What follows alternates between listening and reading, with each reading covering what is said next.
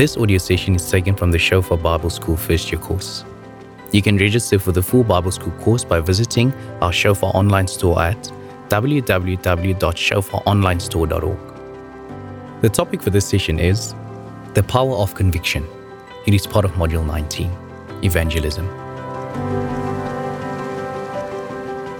I'm so excited to share with you on sharing the good news. Sometimes when you think of the word evangelism, we think of somebody standing on a street corner and shouting out and nobody else listening, people just passing by. But part of Christianity, part of who we are, is to be able to share our conviction and share what we believe and share who we are in relationship with. So we looked at, in the previous session and modules, we looked at the elements of the gospel because it's important what you believe. Sometimes we get a prosperity gospel, a grace gospel. Even Paul thought about it. He said, there's my gospel. And in Galatians, he said, there's other people representing different gospels. So we need to know what we believe, especially in a time where we don't have a biblical worldview anymore. And many Christians, even today, they're not sure as to what they believe. And so in this first session, we're going to talk about the power of conviction, to live out of that space where we have boldness of the fact that we know that we're not just standing for the truth, but the truth is a person, and that person is Jesus Christ. So I want to ask you that question. What is your testimony? What is your story? Because it's very important that you not just become religious with God, but there's a place of intimacy. And so the good news or the gospel is the announcement. It's the proclamation of who Christ is. Imagine I say today, I have the cure for HIV, and I announce it. Or I have the cure for a pandemic or for COVID or whatever it is. Suddenly, people will rush because why? It's good news. And so every time we preach the gospel, it's not old news, it's good news. Jesus said it so many times. He says, repent, for the kingdom of God is at hand. Repent is that word metanoia. It's to have a different change of mind, of action, and direction, 180 degrees. And let's bear fruit worthy of repentance. And that's what scripture says. In Matthew 3, John the Baptist said it. There must be fruit of that repentance. Otherwise, it's just been a little prayer. And yes, sometimes, especially in the West, we make the gospel a bit cheap. We don't tell people the cost of the gospel. Because yes, we can know the gospel, but Jesus said it so many times, hey, unless you deny yourself and take up your cross and follow me, you cannot have a part in me. But it's the greatest adventure. It's the most amazing thing to know that firstly, we are forgiven. Secondly, that we are set free. We've moved from the kingdom of darkness into the kingdom of light. And that's what the gospel is about, to set the captives free, to heal the brokenhearted, to set at liberty those who are oppressed, to declare the year of Jubilee. The gospel is not just a little message we share. It's life to people. It's the fullness of Christ. And so we all know John 3:16 that says, for God so loved the world that he gave. But when it comes to this concept of conviction and evangelism, for many people, it feels like a massive burden. What should I do? Should I take the Bible and throw it at people? Or I'm not maybe an extrovert, so I can't even talk to people. How should I share the gospel? And so what we start with is it is the basic task of discipleship.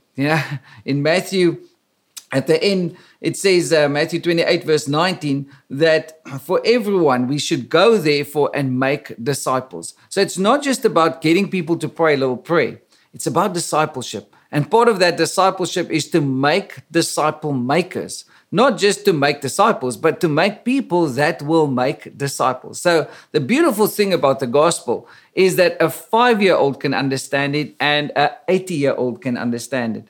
And so let's not make it complicated. It is simple, but it's good news, And sometimes we're afraid because most of the times people say, well, I don't have all the knowledge.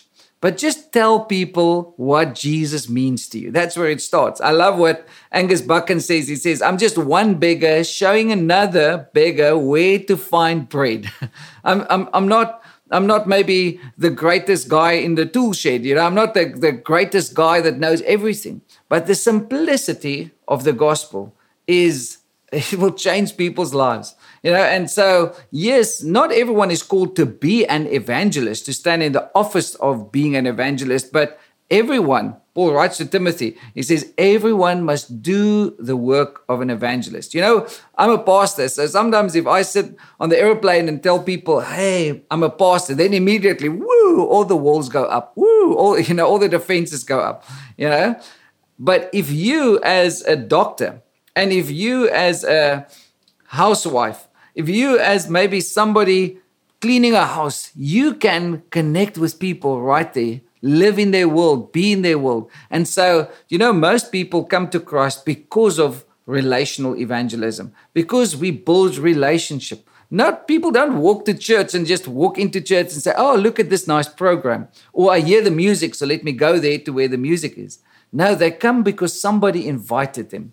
And then when we present it at church or at your workplace or maybe in that small group, wherever you are, that's where the gospel has to have its effect. And so it is really a source of joy and blessing. There's a scripture here in Isaiah chapter 52, verse 7. He says, how beautiful upon the mountains are the feet of him who brings good news, who publishes peace, who brings good news and happiness, who publishes salvation and says to Zion, your God reigns. That's the ESV.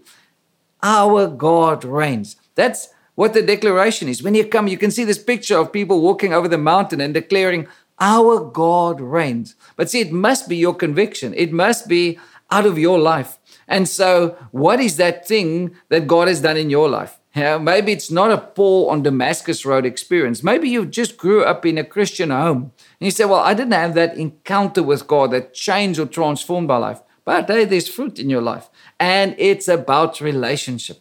So tell people about who Christ is in your life and live out of that place of conviction. Don't be afraid that you don't know enough. Don't be afraid of what people's opinion is going to be or what they're going to say. Because some people will reject the gospel. Some people will reject Christ. There's a scripture that Jesus said he did not commit himself to them because he knew what was in their hearts. Some people are going to find the gospel offensive. Now, we should not be offensive. We should not put ourselves out there and judge people in any way. We always share the truth in love. But when we share, know that sometimes we're just sowing a seed. Sometimes we're going to harvest. Sometimes we're going to be in that moment. The other day I was jogging and I'm not very spiritual when I jog. I just try to get to my destination. And so when I was jogging, the Holy Spirit just said to me, hey, you must go and share the good news with this guy. And it was a young teenage guy, very well dressed, just walking past me. And I was sort of thinking like, no, Lord, I'm sweaty. No, this is not the right time. You always think that it's not the right time. But then about a kilometer away, I thought like, sure, this conviction is so tense. I'm going to turn around. So I turned around, jogged back, and there he was still walking. And I said to him, young man, I don't know what's going on in your life, but I want to just tell you that Jesus loves you. And next moment he just started weeping. And he said he was on his way to commit suicide. He was on his way to take his life. But now he knows God exists. It's so simple. But I believe every Christian has at least one opportunity per day to share the love of Christ with somebody.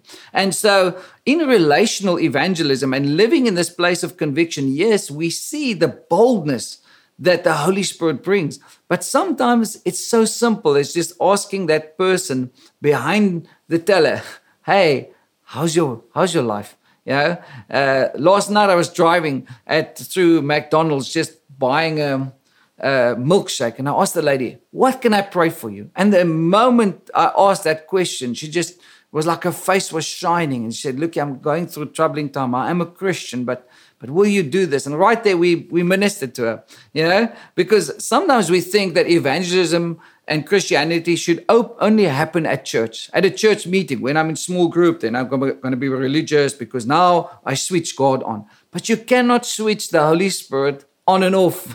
The Holy Spirit is with us. And that's part of this Great Commission, is where God says at the end, lo, I will be with you even to the end of the age. Isn't that amazing? You know, wherever you go, the Holy Spirit is with us, and He's going to give us a boldness. You know, even somebody like Paul was very afraid. You know, when the angel appears to him in the book of Acts, he says, Paul, don't be afraid. Because why? Paul was afraid. And he said, but I will give words. I will put words in your mouth. You just speak it. I'm going to give you a boldness. I've seen it so many times. I've prayed for people and spoke in parliaments and been in places, and I think like, Lord, how on earth are we going to reach these people? And then God will give you an angle. God will give you strength. He will give you boldness. But hey, it takes a step of obedience. And so that's why it's so important that we realize we have the answer. It's not this big burden or this big, huge issue, but right where you are, just begin to ask questions. So I found one of the best ways to do evangelism is to ask questions. Just very simple questions like, hey, why are you doing this? Or, hey, what's happening in your life? Ask questions that will direct towards the heart, not towards the head. Because the head will just say yes or no, you know. We many times ask people and say, how are you, brother? No, I'm blessed, you know. Why are you blessed? See, immediately if you ask the why question, you get to the root of the issue in people's lives. And that's why this first session, when we talk about the power of conviction, is because I know who God is and I live from that overflow. You know, that's why we need the Holy Spirit, because in John 7, when Jesus said the Holy Spirit is going to come and the waters of eternal life is going to spring up. It's going to become a fountain inside of you. You know, Christianity is not boring. Christianity is real because it's about a relationship. And so before we're going to live and read through our basic key scripture, I want to say, you know, one of the things that is so important in sharing this relational gospel, living out of this place of conviction, is for you to be authentic, be real. You know, I live with a lot of young people and minister to a lot of students and teenagers. And the one thing that this next generation really needs is for you and me to be real. Don't try to be Jesus' PR. Don't try to say, oh, I'm the best and Christianity is always the most amazing thing. No, because sometimes Christianity is tough. The cost of discipleship is huge. And we're going to talk about that in the next session. You know, that sometimes through suffering, sometimes through being real, sharing out of your brokenness and your vulnerability, not sharing out of the place of, hey, I know everything and I've arrived. You know, that's why your testimony is so important, because your testimony consists of three parts. What was my life before I came to know Christ? How did I actually meet Him? And then what happened afterwards? Not just how bad my life was, but how did He transform me into His life and into His light? And that's the invitation. You know, people can deny the Bible and say, I don't believe in the Bible anymore. But they cannot deny Christ in you. They cannot deny you becoming the Word made flesh. And we're going to talk about that in the last session. So if I have the cure for AIDS, then I'm going to be bold about this. I'm going to share and say, hey, the problem, the reason why the world is in such a mess, it's a sin problem.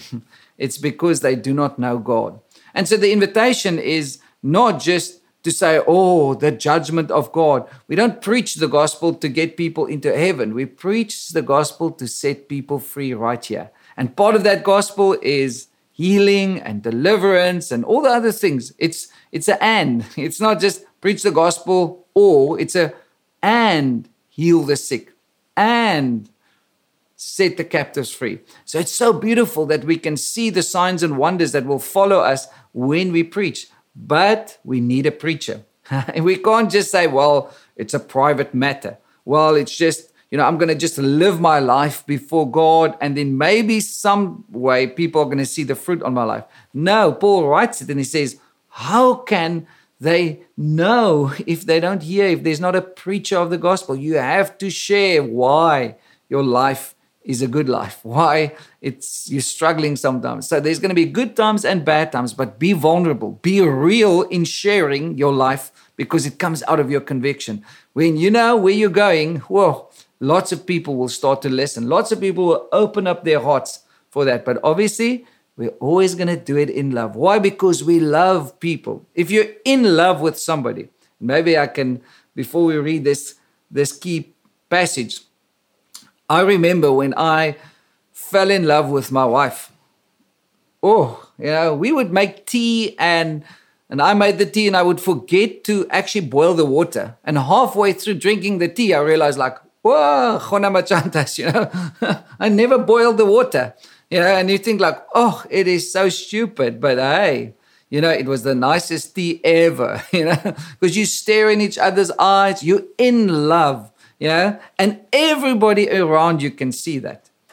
The problem just with the church is, are we really in love with Christ? Because the church in the West is not sharing, not showing the world who he is. Because Jesus said, hey, we are the salt, we are the light. And so if you're in love, do you know what? You're going to share. You're going to show the world that you're in love, because people can see you even walk differently. You behave differently. Sometimes people stop eating, because they're so in love. They're just living on water and just the words. And you talk for hours with that person right through the night. And then if somebody asks you, what did you say? You say, well, I can't really remember, but it was amazing, Why? Because you spent time with that person that you're in love with. And so when we spend time with God, the reaction or the response to that is the whole world will know. We are the salt. We're not trying to be the salt. And salt was used as a way of preserving.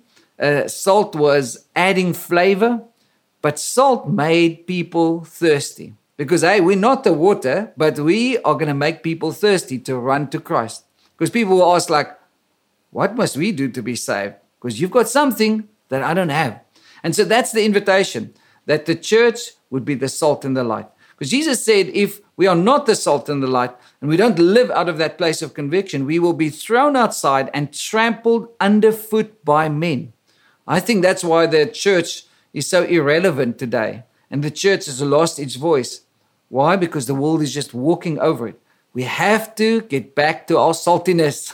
We have to stir up that salt shaker. Don't stay in the salt shaker, throw it out, because then that meat is so nice. Otherwise it's just bland. Don't be a bland Christian. Live out of that space, out of the room, out of the place where God has placed you. So our key Bible verse, I'm going to read it for us. And it's quite a long verse. It's about the first church in the book of Acts. And it's just beautiful when we're going to look at and discuss the different elements and different things of how things operated and what they said, the sermon. It's just so beautiful. It was a testimony, a testament. They many times just stood up and said, this is who Christ is. And part of that was the resurrection. Part of it was the working of the Holy Spirit. It is so amazing when there's such a boldness. So don't try to do it in your own strength. Do it with the Holy Spirit, because we are co-laborers with him. Jesus said, hey, the harvest is ready, but the laborers are few. Because, hey, we need to become laborers. We need to learn how to do that. And we're going to keep on talking about that. So let's read here in our key Bible passage in Acts chapter 2. But Peter, standing with the 11, lifted up his voice and addressed them, men of Judea and all who dwell in Jerusalem. Let this be known to you and give ear to my words. For these people are not drunk, as you suppose, since it's only the third hour of the day. But this is what was uttered through the prophet Joel. And in the last days it shall be, God declares, that I will pour out my spirit on all flesh. And your sons and your daughters shall prophesy, and your young men shall see visions, and your old men shall dream dreams. Even on my male servants and my female servants in those days I will pour out my spirit, and they shall prophesy. And I will show wonders in the heavens above and signs on the earth below, blood and fire and vapor of smoke. The sun shall be turned to darkness and the moon to blood before the day of the Lord comes, the great and magnificent day. And it shall come to pass that everyone who calls upon the name of the Lord shall be saved. Men of Israel, hear these words. Jesus of Nazareth, a man attested to you by God with mighty works and wonders and signs that God did through him in your midst. As you yourselves know, this Jesus, delivered up according to the definite plan and not foreknowledge of God, you crucified and killed by the hands of lawless men. God raised him up, loosing the pangs of death, because because it was not possible for him to be held by it. For David says concerning him, I saw the Lord always before me, for he is at my right hand that I may not be shaken. Therefore my heart was glad and my tongue rejoiced. My flesh also dwell in hope, for you will not abandon my soul to Hades, or let your Holy One see corruption. You have made known to me the paths of life. You will make me full of gladness with your presence. Brothers, I may say to you with confidence about the patriarch David that he both died and was buried, and his tomb is with us to this day. Being therefore a prophet, and knowing that God had sworn with an oath to him that he would set one of his descendants on his throne, he foresaw and spoke about the resurrection of the Christ, that he was not abandoned to Hades, nor did his flesh see corruption. This Jesus God raised up, and of that we are all witnesses. Being therefore exalted at the right hand of God, and having received from the Father the promise of the Holy Spirit, he has poured out this that you yourselves are seeing and hearing. For David did not ascend into the heavens, but he himself says, the Lord said to my Lord, sit at my right hand until I make your enemies your footstool. Let all the house of Israel therefore know for certain that God has made him both Lord and Christ, this Jesus whom you crucified. Now when they heard this, they were cut to the heart, and said to Peter and the rest of the apostles, brothers, what shall we do? And Peter said to them, repent and be baptized, every one of you, in the name of Jesus Christ, for the forgiveness of your sins. And you will receive the gift of the Holy Spirit. For the promise is for you and for your children, and for all who are afar off, everyone whom the Lord God calls to himself. And with many other words he bore witness and continued to exhort them, saying, save yourselves from this crooked generation. Though those who received his word were baptized, and there were added that day about 3,000 souls, and they devoted themselves to the apostles' teaching and the fellowship, to the breaking of bread, and to prayer. Take 10 minutes to reflect on and discuss this session's key Bible passage together with others in your class. If you are watching on your own, take a few minutes to reflect on the key Bible passage by yourself. What an amazing scripture of this sermon of this disciples. And I love this word witness, to witness. Acts 1 verse 8 says, you shall receive power when the Holy Spirit has come upon you, and you shall be my witnesses. Not do witnessing, because we can have a lot of different ways of witnessing. But firstly, be a witness. Be a son of God. Be a daughter of God. He says, I'm a witness. I have a first-hand account. If you stand up in a court and you say, I am a witness, you say, I've been there on this scene. I saw what happened on this crime scene, and I can tell you the facts. I can tell you it's not a third-hand story. It's not a rumor. I've been there. I've been a witness. And so God calls us to be witnesses. And this is what these guys did. They stood up and said, I'm a witness to Christ. I'm a witness to his resurrection. I'm a witness to the crucifixion of Christ. And they all died a martyr's death. That word for witness is actually the word martyr. The same word martyr comes from it, because they laid down their lives. All of these apostles, they died, a terrible death. Some of them got crucified upside down. John, they couldn't bury or die. They tried to boil him in oil and eventually put him in Patmos, where he wrote the book of Revelations. These guys were witnesses. They bore evidence of who Christ was. And they were convinced, because they lived out of conviction. They lived out of a boldness to realize, hey, we have one opportunity. We have one life. Let's be obedient to that call of Christ in our lives. And as we're going to discuss things, as we're going to work through this, let's ask the Holy Spirit for a boldness. And so I want to pray for that boldness for us in this first session, because it's not about the method. It's about bringing the fullness of Christ into a broken world, into a dying world. So let's pray together. Father, I want to thank you for the freedom we have to preach the gospel. What a privilege to be ambassadors for Christ. And Lord, we just say, here we are. Send us. Like Isaiah said, Lord, use us. Lord, send us to a place even out of our comfort zones. Lord, we deny ourselves. We take up our cross and we want to follow you. We pray that in Jesus' name. Take 15 minutes to reflect on and discuss the following points together with others in your class. If you are watching on your own, take a few minutes to reflect on the points by yourself. You can find the discussion points in your Bible School handbook. Look out for the Living the Word sections in each session.